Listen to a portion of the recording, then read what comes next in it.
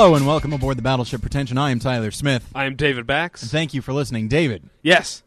How you doing? I'm doing all right. I wish Los Angeles would make up his mind as to whether or not it's autumn. Amen to that. Did I say make up his mind? I think I meant its.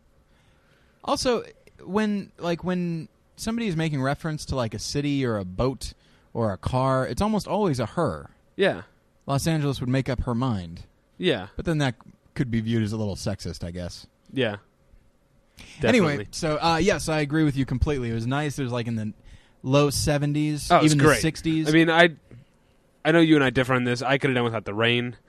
No. But even the day after the rain stopped, it was perfect. Yeah. It was beautiful. It's a little humid for my taste, but that's me. You're crazy. And it's but now it's up to like 100 degrees. Have you forgotten we lived in Chicago? It's nowhere near that humid here. That's true. And yes, in southern Missouri it was like breathing through a wet sponge in the summer, but I don't like any humidity, David. So even a little. So imagine how miserable I was in those other places. I'm a little bit less miserable here, but still miserable. It's hot and it sucks and I hate it. No, thank you. I'm ready for it to get chilly again, which it looks like it will next week. But 100 degrees mid-October. Yeah. Global warming. El Nino. So other than that, you've seen some movies lately, right? Have I? You've seen Zombieland? Oh, I did, yes. And you saw A Serious Man? I did see that, yes. A Serious Man? Lesser known comic book hero, Serious Man. Serious Man. Well, I saw a movie as well. Yeah, you sure did. I saw The Damned United. Starring Michael Sheen. Starring Michael Sheen and Cole Meany. And written and directed by Peter Morgan? No, written by Peter Morgan, directed by Tom Hooper, who did all the John Adams episodes. Oh, yes, that's right. But yeah, and Cole Meany and Timothy Spall and Jim Broadbent. It was I enjoyed it immensely. But apparently, I've just come to find out that you and friend of the show, Jason Eakin, who we mentioned 16 times an episode now, my having seen The Damned United on Tuesday led you guys to a little discussion. Yeah, and here's the thing. As far back as I can remember, which is to say, as long as I've known you specifically, you've always wanted to be a gangster. A gangsta. I wanted to be a gangsta. Damn, it feels good. Anyway, so we're a little silly this episode, I guess. We just got off a rousing game of Carcassonne. In which I was handily dispatched. That's all right. You're still new to it. It's fine. I am. So back when we lived together, and it would appear it's still around, you would just decide that I'm going to see this movie, whatever it might be. And the movie was almost always, though not always, it was, perfectly good.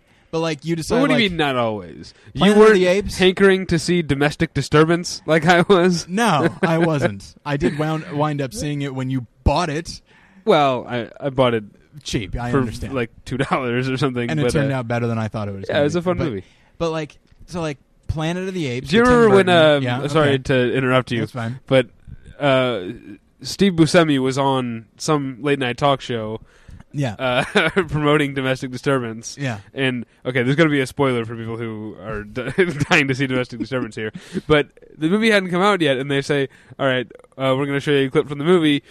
And I guess Steve Buscemi didn't know what clip they were going to show. Yeah. They showed the clip in which he is killed in the movie. And they came back they came back to him, and he was just, like, stunned. He was like, well, I guess you know what happened to me in the movie now. Yeah, because it's the central crime that, like, the boy witnesses. Yeah. And it's just like, oh, so I guess they just jumped right in. Because he has plenty of other interesting scenes. Yeah. But, no, they just throw that one in. And, I'd be a little shocked, too. That's like, the studio sent you this? Anyway, so yeah, Planet of the Apes. Again, I saw that second run. We paid like $1.50 to see that absolutely. movie. We paid full price to see Not Another Teen Movie. Well, which I don't regret at all. Full price, maybe, but like no, that movie's awesome. Time Machine. That was fun. It was dumb. It was dumb, yes, and the time travel sequences were awesome. But anyway, so here's the thing. But no, you're talking about the movies that are good though that I would see that just weren't. Yeah, and that's the thing. So you asked me to bring up movies that weren't that good. I just did. But you will also watch movies that are great. I'm really interested in seeing Damned United. It sounds really interesting to me, even though I don't care about soccer. But here's the thing. Well, there's almost no soccer in the movie. I know, but I feel like to somebody who follows the sport and knows who these people are, it will be just inherently more interesting. But anyway, so what has always fascinated me, and what has recently started to fascinate friend of the show Jason Aiken, is how you go about. Okay, your favorite film of all time is Barton Fink by the Coen brothers. You're also a big fan of Steven Soderbergh in general, and that's just to name a couple off the top of my head. Both the Coen brothers and Steven Soderbergh have movies out in theaters right now. And I have seen neither. You've seen neither of them. You chose instead to see The Damned United. Again, I'm not condemning your decision to see the film. I know you're not. The audience knows you're not. Right. And I'm not. Yeah, and I don't mean to disparage that film. What I'm asking though is, and something I never thought to ask when we lived together, how do you arrive at the movies that you've decided I'm going to pay full Los Angeles theater prices to see this movie as opposed to that movie? There's a number of factors. Okay. Some of them respectable, some of them dumb and juvenile. Okay. A friend of the show, Jimmy Pardo, would say, walk us through it, David. Okay. All right. Well, first, my girlfriend was out of town. I don't know anybody who really wanted to see The Damned United, so that seems like a good movie to see alone. I didn't get a call. No, I did. That's another thing. I went straight from work, and so a part of it was what starts at 7:30, because that's when I can get there. Right. You know, so that was part of it. But there's also a part of me that's like, I know, because it's Steven Soderbergh, and it's, this big movie, and because the reviews have not been enough to propel me straight into the theater, which I'll definitely see Where the Wild Things Are probably sometime in the next few days when my girlfriend gets back in town. Because the reviews have been so ecstatic. I was going to say something orgasmic, sexual. Yeah, I was ejaculatory. Jeez. You managed to trump me, sir. But I know that some way I'm just going to, by happenstance, I'm going to see The Informant eventually sometime in my life, right? Okay. So I know that's going to happen. Yeah. We're at a point where seeing a movie in the theater isn't necessary for me anymore because, people have big TVs and DVD players and Blu-ray and all this stuff. Yeah. And I'm sure we can have that argument with a guest someday. Yeah, I'd say so. We might be able to have it ourselves. Okay. In a minute. Okay, go ahead. Okay, and then another part of it is, this is the juvenile part. All right. Because I've always been just I don't want to say contrarian, but I just want to not go see the movie that I know everybody else is going to see. I want to see the movie okay, I know the majority of Americans are going to, what's the stupid movie that came out recently? Couples Retreat. A huge number of Americans are going to go see Couples Retreat. Yeah.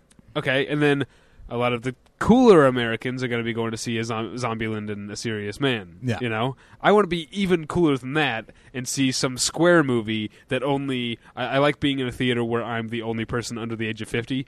I've always liked that since high school. I just love going to see those kinds of movies. And so there's a part of it I will come right out and admit is just me trying to be as individualistic as possible and not see the movies that everyone else I know is seeing. All right. Well, I guess... But, I mean, there's still movies I want to see. Like you said, it's a movie you want to see. Yeah, absolutely. But it's like, who do I know is actually going to, stick to their guns and go see The Damned United? I would have gone. Why didn't you call me? I don't know. We had to meet there in Pasadena. I came straight from work. That's fine. I got nothing else to do. Let's go see Damn United. All right, in the future. By the way, Damn United was really good. I mean, The story. I don't know enough about the story to know the real story, to know how much is made up or changed or whatever. And it does seem a little conventional. The actual sort of arc of the story, but it's all about Michael Sheen, and Cole Meany in his fewer scenes is great. But Michael honestly, Sheen carries the movie. So much about it seems like the type of movie I would like. It is conventional, but as I've said, I think to you, but not necessarily on air. As you know, I'm a big fan of like detective novels and like Law and Order, and there is nothing more conventional and formulaic than Law and Order. Uh-huh. I mean, it's and it knows it decided the formula early on, and there's a certain degree of comfort knowing what the formula is going to be, but what's also interesting is seeing what they're going to do within that formula, because once it's established that this is what they're going to do, then it almost frees them up to do other things within that you wouldn't think they would do. Like some of the better episodes of Law & Order, it's still the basic format and the basic formula, but the main fight is not what you think it is. It's not fighting to get this defendant put in jail. It's fighting jurisdiction with another district attorney over this defendant and stuff like that. And so, excuse me. So I feel like Damned United, where it's like, that the film itself is not going to be remarkably challenging. That sounds insulting, but it's not going to be anything really new. But within that, it kind of allows the writer and the actors to do interesting things, and it really looks like a nice showcase for Michael Sheen. I know there was talk of him maybe like being kind of on the short list for like a Best Actor nomination, and he probably won't be nominated because of the nature that the film's pretty small and the nature of the role. But at the same time, it is kind of his turn. Like he's been around for like the last few years, turning in solid performances in other films, and so I could see it going that way actually. Just being kind of the wild card that there's no way he would ever win, but something like that. So I'm excited to see it. But real quick, another reason that I chose to see The Damned United is that it's called The Damned United, which is just so much fun to say. It is fun to say, yes, admittedly. And here's the thing, I think I've got a mashup for Jim Bruce, The Damned United '93, which I guess goes without saying. It's repetitive. So okay, well that was what I was curious about, because honestly, like I usually pick movies that I want to see, and often, as detractors of this podcast have often pointed out, what I want to see seems to be what everyone else wants to see. But yeah, you've always been something of a mystery to me, David, and I wasn't. So it's a mixture of you being a contrarian. That's me paraphrasing. Practicality, like what starts soon. Yeah. And what was the other one that makes you sound not as bad? I can't remember. Okay. All right. So you're basically a very practical contrarian. Looks like we got another T-shirt. Just practical contrarian. I was going to say something. I can't remember what it was. Oh, well. Okay. Well, I was just curious about that, David, and you want to move us along? Did you have something else to say? I did, and I can't remember at all what it is. So let's get into it, shall we? All right, David, take it. Okay, well, actually, let's use The Damned United as a leaping off point. All right, because Brian Clough is the character. I'm sure our British listeners will tell me that I've fucked up the pronunciation of his name. I could be, I'm sorry, but David, every time you apologize for your pronunciation, it's a little endearing. It's kind of adorable sometimes to me. Why? I don't know, because you get a lot more... Because you're a very confident person, and then you suddenly become very sheepish. You're like, I guess I... You stammer a little bit. Yeah. I guess I might have messed that up. I mean, language is very important to me. Yes. So I like trying to get things right. Do you speak another language, David? Not. I mean, I know I took a lot of German, but I didn't retain a lot of it. Yeah. What was that? Ach. I don't think that's a German word. I think it is. I hear it a lot in German films. Anyway, so the Brian Clough is he's our guy. He's the lead in the movie. He's the one you're following, you know, and the movie presents his side of the story sympathetically, but doesn't necessarily condone his actions. Right. You know, I mean, he's a guy who, I don't want to spoil it for anybody. I mean, he kind of gets his comeuppance, you know, and the movie the movie says he deserves it. Okay. In a way, you know, but at no point is he not a sympathetic character. Okay. And that's what we're going to talk about today. The way that you and I have been talking about this for a couple of days and trying to find a concise way to talk about the topic here, but just sympathy for unsympathetic characters, you know, or bad people in the movie, you know, in the movies. Like, how do you justify it to yourself when you're rooting for a guy like Mel Gibson in Payback, you know? Yeah. Well, that one's a little easier than the others, simply because he's the least evil of the bunch. Right. So that's what we're going to talk about. Well, let's start with Mel Gibson in Payback. Well, you know what? Let's jump topic a little bit. I mean, we've talked about... we did an episode a while ago on separating the film from the filmmaker. Yeah. You know? And that's not what we're talking about today, so I just want to sort of lay that out, you know? When I talk about Mel Gibson and Payback, I'm talking about not how I feel about Mel Gibson going into the movie, although at the time I didn't know he was a screaming anti-Semite. But just to clarify, that's not what we're talking about. We're just talking about the character himself, not the actor's existence outside of the movie. Yeah. So, I mean, Mel Gibson in Payback is a perfect example. He goes to the movie, the entire movie, doing things that are morally just reprehensible, you know? Yeah. I mean, if you think about... Because, you know, we watch him pick that guy's pocket and then spend all his money on a new suit and a huge dinner, you know? Yeah. And we think it's kind of cool. Like, look what he got away with. But, I mean, that poor guy. Oh, yeah. I mean, well, that happens all the time in, like, heist movies, in movies about criminals where, you know, somebody like Jack Foley in Out of Sight, or, you know, the characters in Pulp Fiction, they do... Their life, they literally are criminals. They do things that if we heard about it on the news, we'd be like, oh, that's terrible. But we're seeing it from their point of view, and it's kind of, as you say, kind of cool. And you're like, man, I wish I could be Jack Foley. I don't know about bank robbers, because I've always kind of bought into that it's not the bank's, it's not your money, it's the bank's money thing. Yeah. And I just think, way to go, bank robbers. Get away with it. Good for you. All right. Well, I think that's something you and I disagree on. I think that thievery is wrong, and I imagine pointing guns in people's faces is also wrong. No, yeah, I'm exaggerating. Obviously, I don't really support bank robbery, but it's a lesser crime than holding up a liquor store. Even though you get more money from a bank, yeah, I guess the effect on the liquor store owner, who, I mean, is usually probably living closer to being hand to mouth, you know, that's going to hurt him more. So liquor store owners are more sympathetic than banks. What about bank employees? Well, they're not going to lose their jobs. No, but they will have a gun shoved in their face, probably. Well, that's traumatic, I think. But Jack Foley didn't use a gun.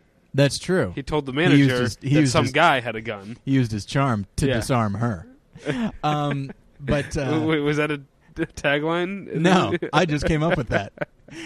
But yeah, and I think honestly, with characters like that, I mean, we're not exactly talking about Henry, Portrait of a Serial Killer or anything, right? With characters like that, I think there's a certain degree of you sympathize with him because you so badly wish you were him. Mm-hmm. You know, as I've said before, to me, the epitome of cool is probably either Jack Foley or Chili Palmer. Incidentally, both Elmore Leonard creations, where he just creates a whole universe where everybody always knows exactly what to say in the moment at all times, and that's what everybody wants. And so you kind of live vicariously through these characters, and that they do what we all kind of wish we could do, and I think that instantly gets our sympathy. But at the same time, I feel like some of those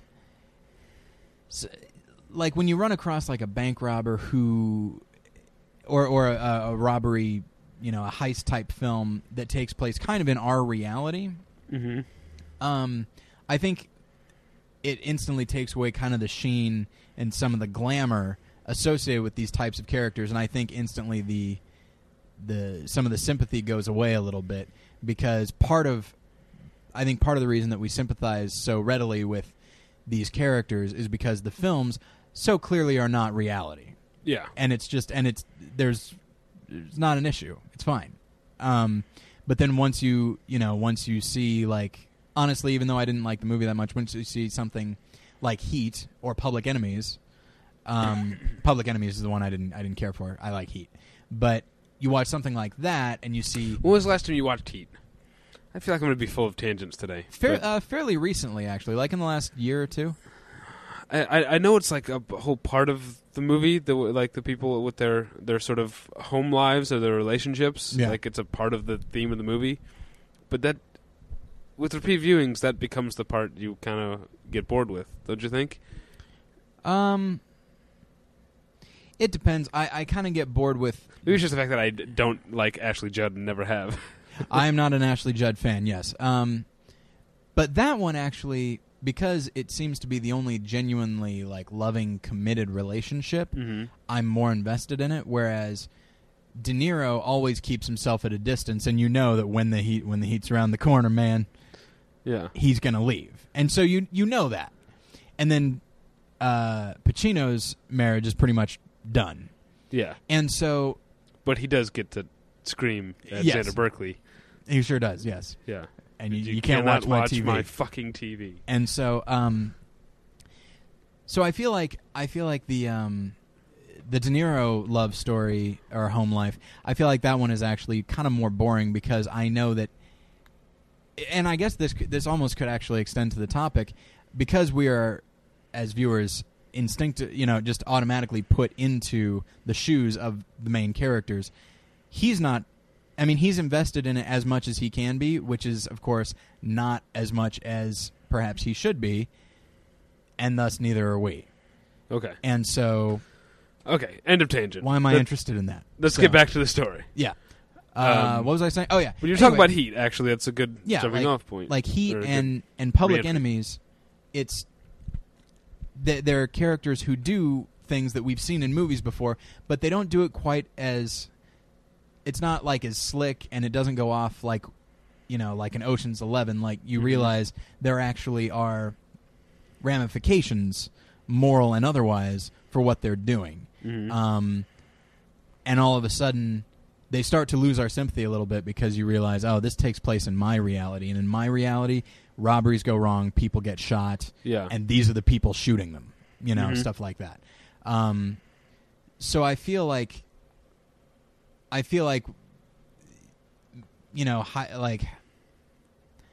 heist movies and Elmore Leonard films and such, I feel like they really do. I almost feel like they're just another part of what we're talking about, just almost a separate thing, because they don't really. As much as I love Get Shorty, it takes place in a heightened version of our reality. Right. It's certainly not our reality. Even though people are getting shot and killed, it's still, you're just able to laugh at it, really, because it's not. It doesn't have the emotional ramifications of if you were to hear about it, on the news or something. So, now, David, let me ask you this: What was it? The Damned United that caused you to come up with this topic, or like how did you get here? I don't remember. It's something I've been thinking about for a while, and I'm sure the Damned United sort of sparked it again. Yeah. But, I mean, I've been thinking about it even actually. Inglourious Bastards was a big part of it, because that's a movie where the good guys and the bad guys both do awful things. Oh, yeah. And the movie is intentionally simplistic in its morality. And it says...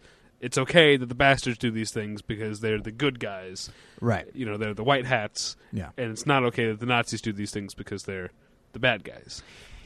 Which, of course, now, though Inglourious Bastards is my third favorite movie of the year right now... Still number one for me. All right, really? Okay. Something was about to... In the Loop is biting at his heels. Okay. I might have to reconsider. All right. In the Loop is my number 2. Mine as well. And Up is my number 1. And so... So I really like Inglourious Bastards, but and I guess I can repeat this because we lost that Graham Elwood episode, so I didn't actually say this on our show. Right. And I've kind of made my peace with it, but you're absolutely right. Is that it's Tarantino is depending on, and I would venture to say encouraging, a certain American point of view. Yeah. That because these characters are American, and one could venture to say because we won the war, and because it's against the Nazis, who, of course, had some pretty bad ideals.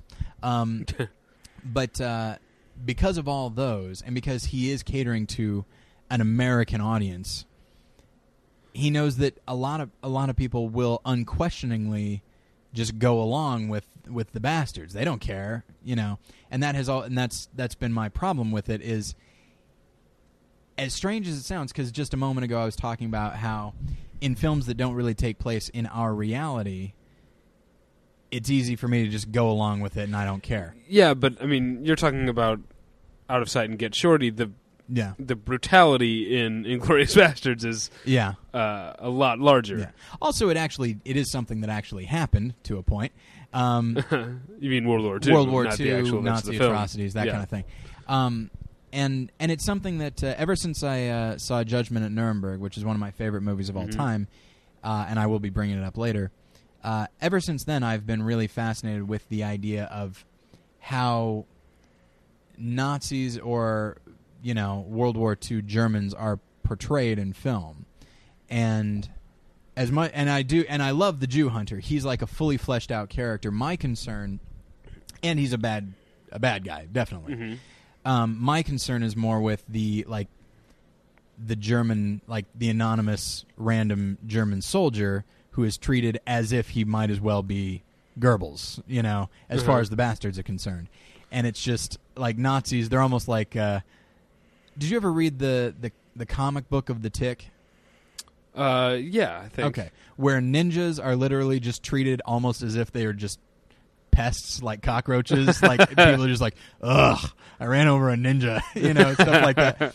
And so I feel like Nazis have kind of taken that, and perhaps the blame should be laid at Indiana Jones's feet. But right down to in Last Crusade, he goes, Nazis, I hate these guys, as if it's just as if they're just a nuisance more than anything. But yeah, and so I feel like the random German soldier who, as we discussed on the Paul Goebel show, yes, I mean he did have a choice to make about whether or not he was going to go with his government or not, but like, I don't know, it seems more, I imagine it was way more complicated than that, at least morally. Definitely. And the film doesn't treat it as such. It just treats them as all unsympathetic. But it knows. Tarantino knows that it's more. That's why he writes that scene for Werner. Why he writes him noble, and and intentionally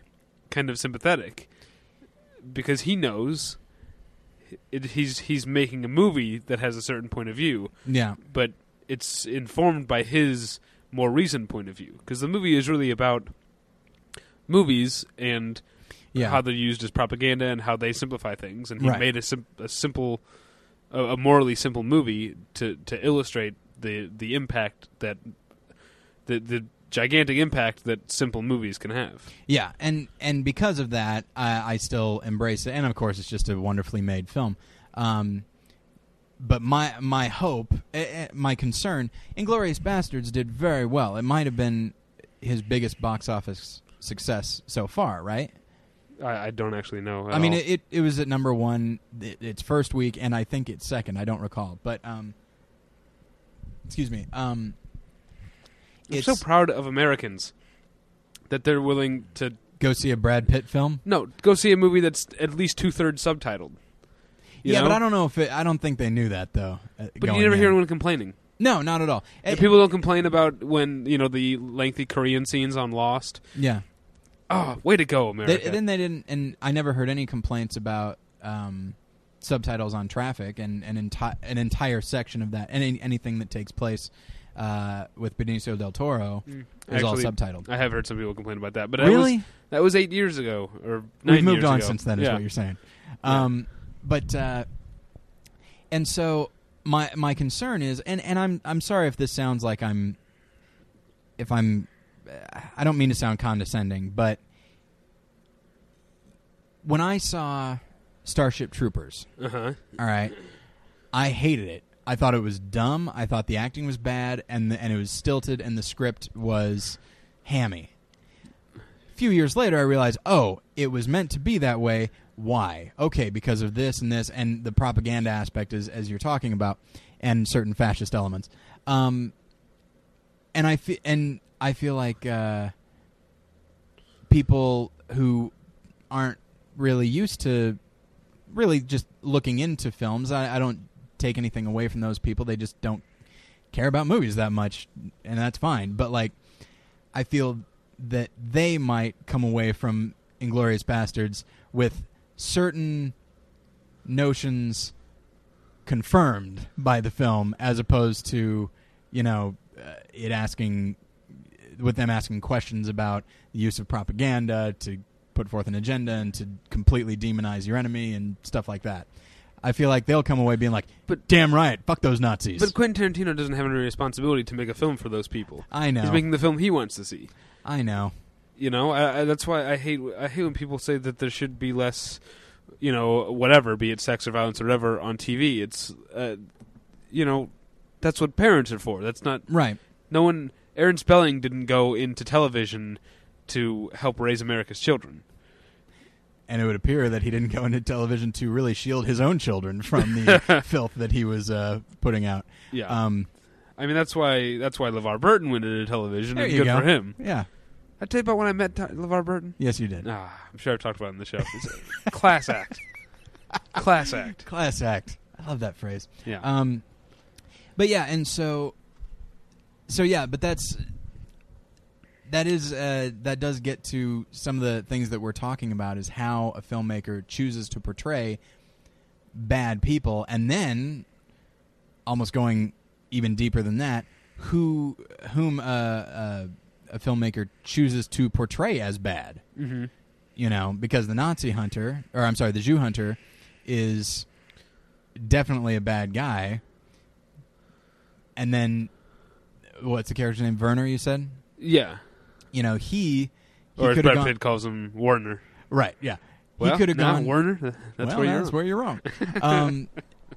But he could have gone either way, and the fact that Brad Pitt chose to portray him as at least a bit sympathetic and noble and stoic. You mean Tarantino?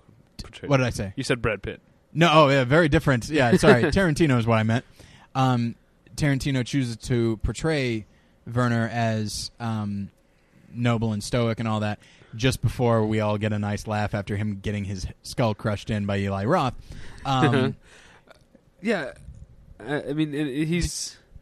Well, finish your thought. Well, just the fact that he chose to do that, at least for a moment, I was like, oh, good, all right. If he had continued along those lines, perhaps I would have been more on board with it. It would not have been a different Tarantino film. Right, absolutely. At all. I mean, if you look at any of his films... Yeah.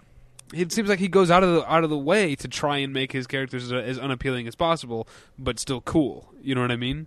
I mean, like, who are you supposed to be rooting for in... Other than Jackie Brown, who's pretty much a good person. Max Cherry, of course, is the best character of the lot. But I mean, look at... in Reservoir Dogs, he has the main guy, the cop, the good guy, shoot an innocent woman point blank and kill her. Yeah. An unarmed... Oh, no, not unarmed. She was armed. Yeah. She shot him first. Right. But innocent. Right. Just a civilian trying to protect herself. I mean, That's why I'm saying that Quentin Tarantino makes these sort of morally simplistic films, but he is not more simplistic morally himself, and he addresses it by peppering his movies with those sorts of things. Yeah. He's testing how far. I think he is often testing how far we will go as an audience to be sympathetic to a person. and how strong the cinema can be in making an awful person sympathetic. No one in Reservoir Dogs is the least bit. They're all awful people. They talk, casually about shooting police officers. Yeah. At least at least 3 of them go on just astonishingly racist tirades. Oh yeah. But they're still like the cool guys because they're movie cool. Yeah, and I mean right down to the fact that when they ask, did you shoot anybody, and he said a couple cops, and then he says no real people. No real people. Yeah. Like that always bothered me. But it does bother me. But you get intentionally so. But you get the impression that the audience would be like, yeah, man, no real people. Just not just because we're right there with these criminals. And it's interesting because to watch interview footage with like Tim Roth, he says that it was interesting because he felt like he was playing not necessarily a villain, but the antagonist of the piece, because in a room full of criminals, the cop is the bad guy, right? But the character is still written, I'd say, very sympathetically. Yeah, because we get to see his sort of home life. We know we know his real name. Yeah, but there is the realization that it's an interesting thing, because without his character's involvement, this would have gone off probably without a hitch. Although I guess Mr. Blonde does shoot somebody just for pushing the alarm, but for the most part, not nearly as many people would have died had this man gone in to stop them. Right. So he is, in a way, more not necessarily more of a villain than the others. Like this, I agree with you that it's perhaps Reservoir Dogs more than the rest, because in Pulp Fiction there are no cops, everyone's a criminal, but in Reservoir Dogs there is a degree of moral complexity, and you're not really sure who to sympathize with. I mean, you don't want any of these characters to die. Like even you might want Blonde to die. Yeah, and I want Mr. Pink to die, and he's the one that doesn't. Why do you want Mr. Pink to die? Because he's the worst. He's so annoying, and he says, "Well, I guess Mr. Blonde and Chris Penn, what's the character? Nice Guy Eddie, also are really racist." But but I don't like any of the racists. I like when the racists die. Well, all right then. Man, you're coming up with all kinds of T-shirt quotes. Yeah, so I wanted to move along and talk about some of the arguably, not even that arguably. I'm going to take that out. Not in editing. I just mean disregard what I just said. Some of the least sympathetic on the surface characters, but they are treated, oddly enough, with the most sympathy, with more sympathy than I've ever seen for characters like that. Because I imagine if you talk to anybody, they would tell you that a true human monster is somebody who victimizes children. And so I'm looking at Hans Beckert, played by Peter Lorre in M. Well, this is good. And Dylan Baker, I don't remember the name of the character, in Happiness. This is good because we've been talking about genre movies, in which this is much easier to do because, as you said, it doesn't necessarily take place in our reality. You know, I mean, we know when we go into a genre type movie that it's not really our reality because there are rules that only exist in this particular genre. Right. You know, we were talking about crime movies, but it's also like The Hangover. You know, which I still haven't seen. Oh well, I mean those guys. Oh, I would hate them in real life. Oh, I would hate those douchebags. And old school too, like every Todd Phillips movie. I wouldn't hang out with any of those people. Douchebags. Yeah. But I'll watch them for 90 minutes if it's funny, because that's the world that it exists in. Yeah. But now we're moving into meatier territory here, real, what's the word I'm looking for here? More slice of life dramas. I don't know what I'm not sure if I'd call M slice of life, but... no, not M, no. But Happiness, yes. Yeah. Absolutely. And what's interesting is that M, it takes a genre that, though the film is still fairly early, a genre that was, even by that point, pretty well established, which is gangsters, crime, cops and crook. It takes that, and it injects, like, films that are kind of viewed as escapism. It takes that, and it injects a character whose crimes are very much not escapism. Like, they're very much here in our world, and it just says, well, how would these cops and crooks of the movies, how would they react to this guy? And the fact that, this man molests and murders children. Yeah. And even though they never say molest, because I don't think they really could at the time, it's implied. But you know what? Let's go ahead and say he doesn't. Let's say he just murders children. Well, okay then. Still pretty bad, I'd say. Yeah. And so, he really is. I mean, and it's early on in the film we view him the same way as the society does, which is he's disgusting. He's just a horrible person, and I don't want any part of him.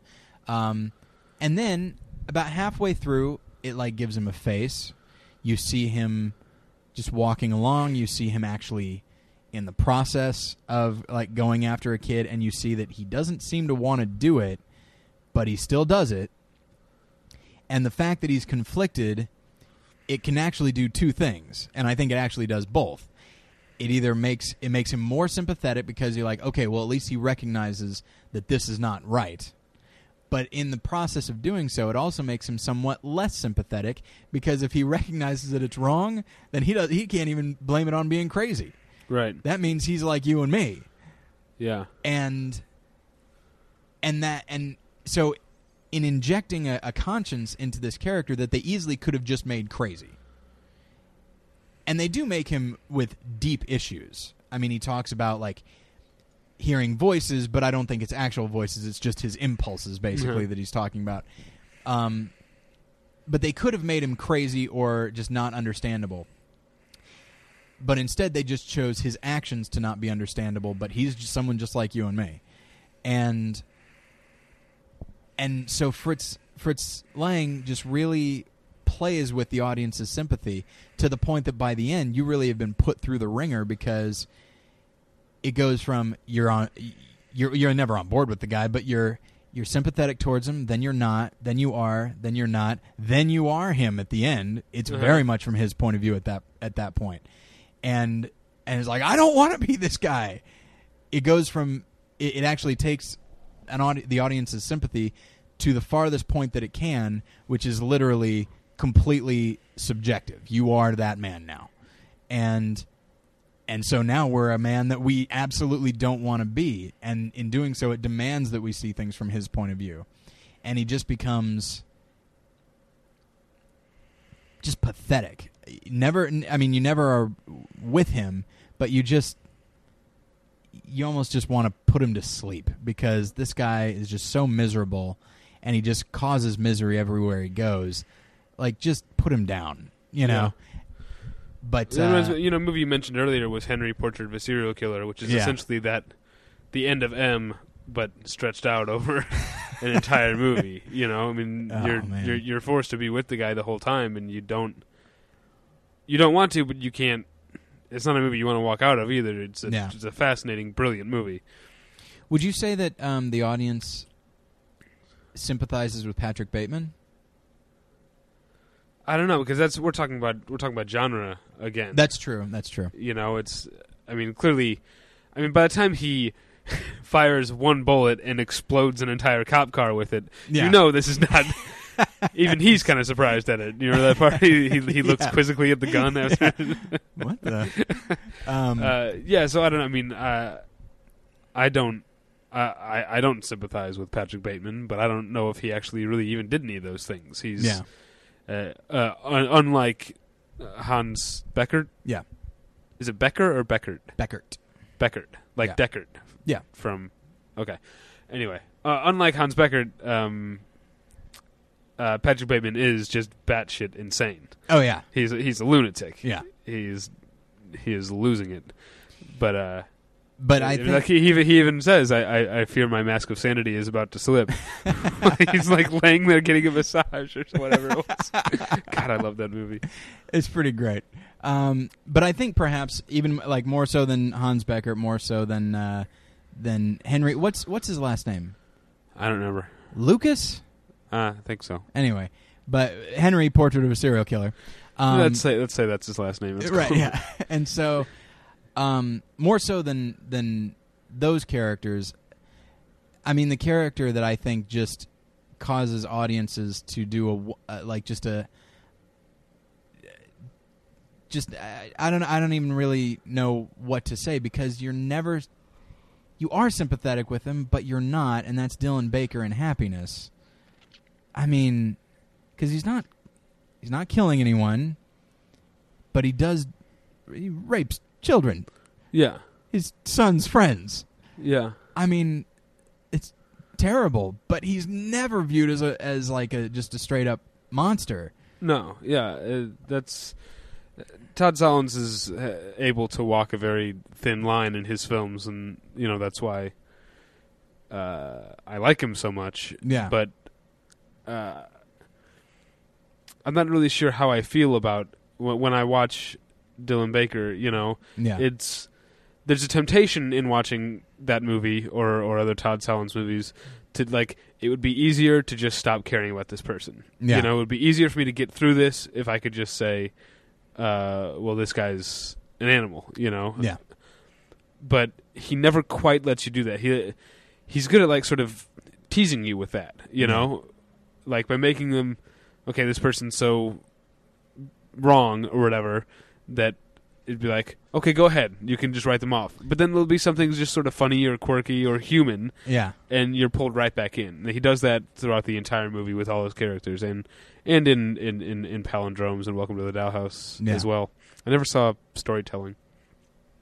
Now that I thought you saw Storytelling and you didn't like it. No, I never saw it. Huh. But yeah, I mean, it's a weird thing because you're so sympathetic, I guess is the only word I can think of, but you're not really in sympathy with him. But you're sympathetic to him to the point that, I mean, when people are spray painting stuff on his house, when he's, going to get caught, you kind of feel like, oh, why don't they just leave this man alone? Wait, no. No, that's not what I should be thinking. He did a terrible thing. I mean, it's a very strange. It is one of the, what I would say is it's one of the most, I understand the characters is fictional, but it's one of the most clear-eyed views of a character I've ever seen, because I'm sure that there are, child molesters and child murderers out there that really are just Noah Cross from Chinatown, just these beastly men with no redeeming characteristics at all. But that is not Dylan Baker. Yeah. There are redeeming things to him, but of course this cancels those out by a substantial margin. But those things are still there, and it is one of the most. It's one of the most I've seldom felt more conflicted. Not conflicted though, even. See, listen to how I'm talking. Yeah. I'm not conflicted. I know what he did was wrong, and I want him to go to jail. But I know that jail will destroy this man. And I don't want to see him destroyed. But I do desperately want to see him punished. And it's just, when you talked about sympathy for kind of bad characters, it's the first one that popped up, because just I can't even describe my relationship with this character. Yeah. Well, I want to talk, I don't know if you had put any of these on your list, and we should start wrapping up, but it occurred to me what did actually spur this. It had nothing to do with The Damned United. It was, and now I can't remember, I was listening to something about someone it was a podcast, it doesn't matter. A guy was talking about someone he knew who was a gambler and who had essentially ruined his own life, and the lives of people who worked for him because he owned a company and screwed a lot of people out of money because of his gambling, and how tough it was, whatever, and it got me thinking about the movie Owning Mahoney. Oh yeah, which I don't like, and I think you don't like the movie? Yeah. Oh, we've talked about this. Anyway, did you have anything on your list of movies that try to do that but fail because you end up just not liking the character? There's things like there's a movie like High Fidelity, which very much wants you to like the character, right? And I don't because he's just a whiny little baby. But that's me.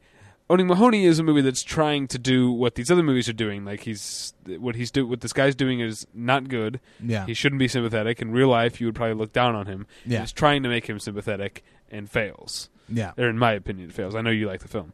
But I also thought actually a movie that I like somewhat is Permanent Midnight. Oh yeah. But I still don't like the Jerry Stahl character as much as I'm supposed to. I think I was going to bring up Rachel getting married, but I think I like Rachel just about as much as you're supposed to. Yeah. Like, you're never supposed to really embrace her. No, yeah. You're supposed to feel a certain degree of sympathy for her, but man, it really puts you in the position of the other family members, where it's just like, yeah, I love you, but man, I cannot stand to listen to you. Uh-huh. You would just make everything awkward and about yourself. Yeah. But yeah, I can't think of any off the top of my head. Sorry to put you on the spot. I was just wondering if you'd put anything on your list like that. Well, something I do have on my list. Do you have any others aside from Owning Mahoney? No, those are the only ones that I. And why do you think? Or there's another gambling related movie is The Cooler, which is just stupid. Yeah, you just don't care for that film. No. But why do you think they failed at doing it in Owning Mahoney? Is it the way the character is written? Is it the way he's played? Or I think they went too far. They didn't put the time in to show the more sympathetic aspects of the character. Right. Like look at, because it's Philip Seymour Hoffman. Yeah. Look at his character in Before the Devil Knows You're Dead. Not a good person at all. Right. But they throw these little things in, like the beginning when he and his wife are happy, or when he breaks down in the car, and like just these. They're spare, but they're these like just huge sort of bullet points throughout the movie, that keep him. Like I said, you can never quite write off the character because every once in a while you're reminded that he's human, And I think it's mostly just the filmmaking, the filmmaker's fault, and the screenplay in Owning Mahoney that I just stopped caring about the character pretty early in. Well, I think that's also just the nature of that character. Just I don't know if that's how the real guy was, whatever the case may be, but like he keeps everything inside to the point that when he's gambling, he doesn't look like he's having a good time, which is why to me it's almost jarring when later on somebody like a psychiatrist asks him on a scale of 1 to 100 a scale of excitement 1 to 100, where would gambling fall? And he just goes 100. What about everything else? 20. and the way he just says it without thinking about it. I mean, he's a man who clearly knows what he likes, what he doesn't like, but he never lets you, the viewer, in. He's a hard character to sympathize with because he's not letting you in. Only at the end when he expresses regret and actually starts to cry a little bit, are you like, oh, I guess he actually does feel things like people do. What I will bring up is a movie that so... In my opinion, I know that I'm kind of in the minority on this, but in my view, it tries so hard to get you to sympathize with a character who's doing bad things that I think it actually goes a couple steps further, and you wind up condoning everything that he did. Okay. And that is and it's based on a true story, and it's the movie Blow, and the character of George Young, played by Johnny Depp. Another movie I don't like. I don't care for it either because it tries so hard to make him seem... I mean, he was a victim of like entrapment by the police, but he was selling, like bringing in and selling drugs to a lot of people. And I remember listening to Ted Demme, who incidentally shortly after making Blow died of cocaine overdose, I believe. He said, he was, George Young should not be in jail. George Young is an addict just like everybody else. And it's like, that doesn't help your case with me, because now if he's fighting addiction and he's still helping other people get addicted to things, that does not make him more sympathetic in my eyes. I realize that maybe it makes he'll do anything he can to get money to feed his addiction. There would have been a way to make that movie that was less glorifying, right? And the way it just treats him as an innocent. It treats him as just kind of naive, like he never really knows what he's doing. But you can't bring drugs in for well over 10 years and still plead ignorance as to I didn't, he knows it's wrong, but he feels like, it still treats him as the victim, always the victim of cops, of other dealers, whatever the case may be. He is never at fault. Like, it tries so hard to make him sympathetic that it goes a couple steps further and treats it as if he never did a thing wrong. And that's not correct.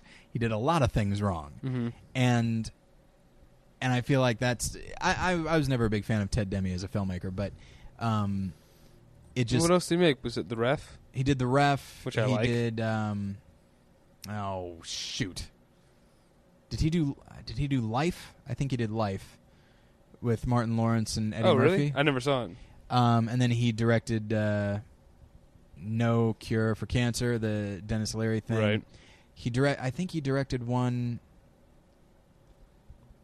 He worked with Dennis Leary a couple other times. They were like friends, but I don't recall. Anyway, but the stuff that I always viewed him as a fairly mediocre filmmaker. And if you feel like George Young's life needs to be a film, you need a director like a Todd Solondz, somebody who will take a clear-eyed look at his subject. Speaking of The Ref, okay, I like that movie, but. It's a Dennis Leary vehicle, but he's the least funny part of it. Oh, yeah. It's the family that's hilarious. Oh, absolutely. Especially the leads, but even the brother-in-law, when they finally, like, they've been arguing the whole movie, and finally at the end, they announce, like, all right, we're getting a divorce, and the brother-in-law goes, what? Why? That's pretty solid. Yeah. But I will bring up. I don't have the quote in front of me, but I showed you a clip of Albert Maysles, famed documentary filmmaker, and he had a quote. I recently watched Michael Moore Hates America.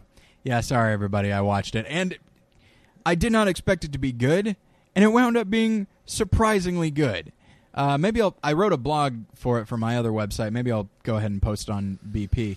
Now, I watched just a few minutes of it there with you when you were looking for the quote there. Yeah. Is that guy who was wearing the T-shirt and jeans, he's the filmmaker? Yes. So he's definitely taken one page out of Michael Moore's book, which is to dress like a slob while you're absolutely, making the movie. He actually winds up taking... One of the best parts of the film is he actually winds up taking several pages from Michael Moore's book and then realizes that's what he's doing. And he's like, oh, geez. It's easy to do this because it's just so...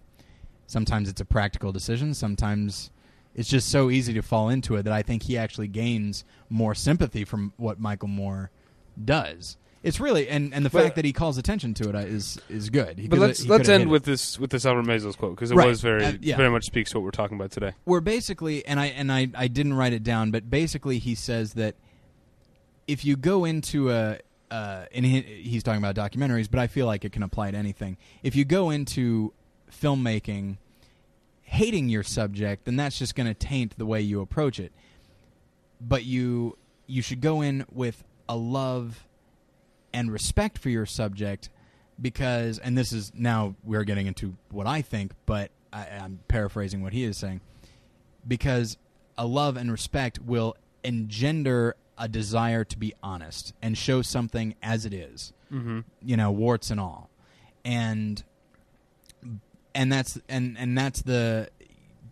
I feel like perhaps the best version of what we're talking about, that you and I brought up, is probably Dylan Baker, because it condemns his actions without saying he himself is completely irredeemable. But it doesn't do that, but it also doesn't go the George Young route where it just says he's so sympathetic that anything he might have done doesn't really matter. It just finds that middle ground where it says, where it literally, I'm sorry to sound cheesy, it literally just says, this is a person who's done things wrong. And those actions have consequences, but that does not mean that this is no longer a person. And it's one of the best quotes I've ever heard about filmmaking, and it's worth watching Michael Moore Hates America, if for no other reason than just to hear what Albert Maysles has to say. Mm-hmm. And Penn Jillette actually is interviewed, and he says a lot of really interesting things. But just the idea that if there are any filmmakers listening, and you're going to make a film about somebody who's done something wrong or does stuff that you wouldn't approve of, I feel like try and see it from their point of view. You'd never have to actually condone what they're doing, but it will give you the perspective needed to make that character, I think, more dynamic. Right. So, okay. All right. So there we go. And did you want to have that argument about whether or not we need to see movies in theaters? Well, I tell you what. I was having the discussion with some friends the other day. I was kind of half joking because we need to wrap up. But it's not an argument. It's just a point that when I saw, like, I've in the last year and a half, I've seen Network, Citizen Kane, Wizard of Oz, all on the big screen. Yeah. And of course, I was already intimately familiar with all of those films on the small screen. Oh, and Jaws. I saw Jaws as well. And I saw them, and the minute you sit there, like when you and I saw Lawrence of Arabia, the minute you sit there, you realize, right, this is how they were always meant to be seen. And as big as a TV can get, this was how the filmmaker envisioned his film being seen. Mm-hmm. And so if I have these days, of course, I think there are certain films that are made with DVD in mind. Yeah. But I think certain filmmakers, like a Soderbergh, like the Coen brothers, who will always think of it in terms of a movie theater first. And based on that, I want to try and see as much stuff like that in the theaters as possible. So that's me, though. Okay. So, all right. So you can write us, David at BattleshipPretension.com and Tyler at BattleshipPretension.com. You can get David over at Twitter. At The Pretension. At The Pretension. You can listen to my podcast, my other podcast, More Than One Lesson, morethanonelesson.com. And Tyler is also on Twitter at More Lessons. That's right. I think that is it. You can always donate to us, and thank you to everybody who has donated. I really do want to say thank you to people, because a lot of podcasts have donate buttons, and I think for a lot of people it rarely makes a dent in their costs. Right. And you guys, we've had the donate button for over a year now, I think. Yeah. And it really means a lot to us that the donate. I mean, we still have to pay for a lot of stuff ourselves, but the donate button has been a big help, and it really means a lot that you guys care enough about the show to donate. And we might be having like another donation drive in a few months. Yeah, that'll be fun. The other one went well, and we've got more prizes to give out and stuff like that. So, yeah, thank you very much for that. Head on over to iTunes and write us a nice review. That'd be great. I think the nominations, the podcast award nominations or submissions, will be done by the time this comes out. Oh, okay. I think the nominations are done at 11:59 p.m. the 18th. So if we put this out early tomorrow, then you still have time to go to podcastawards.com and submit us for in the movie category. Okay. Also, the audience choice. Or best produced, but come on, we all know that we don't deserve that. So anyway, So yeah, thanks everybody for listening, and we'll get you next time. Bye. Bye.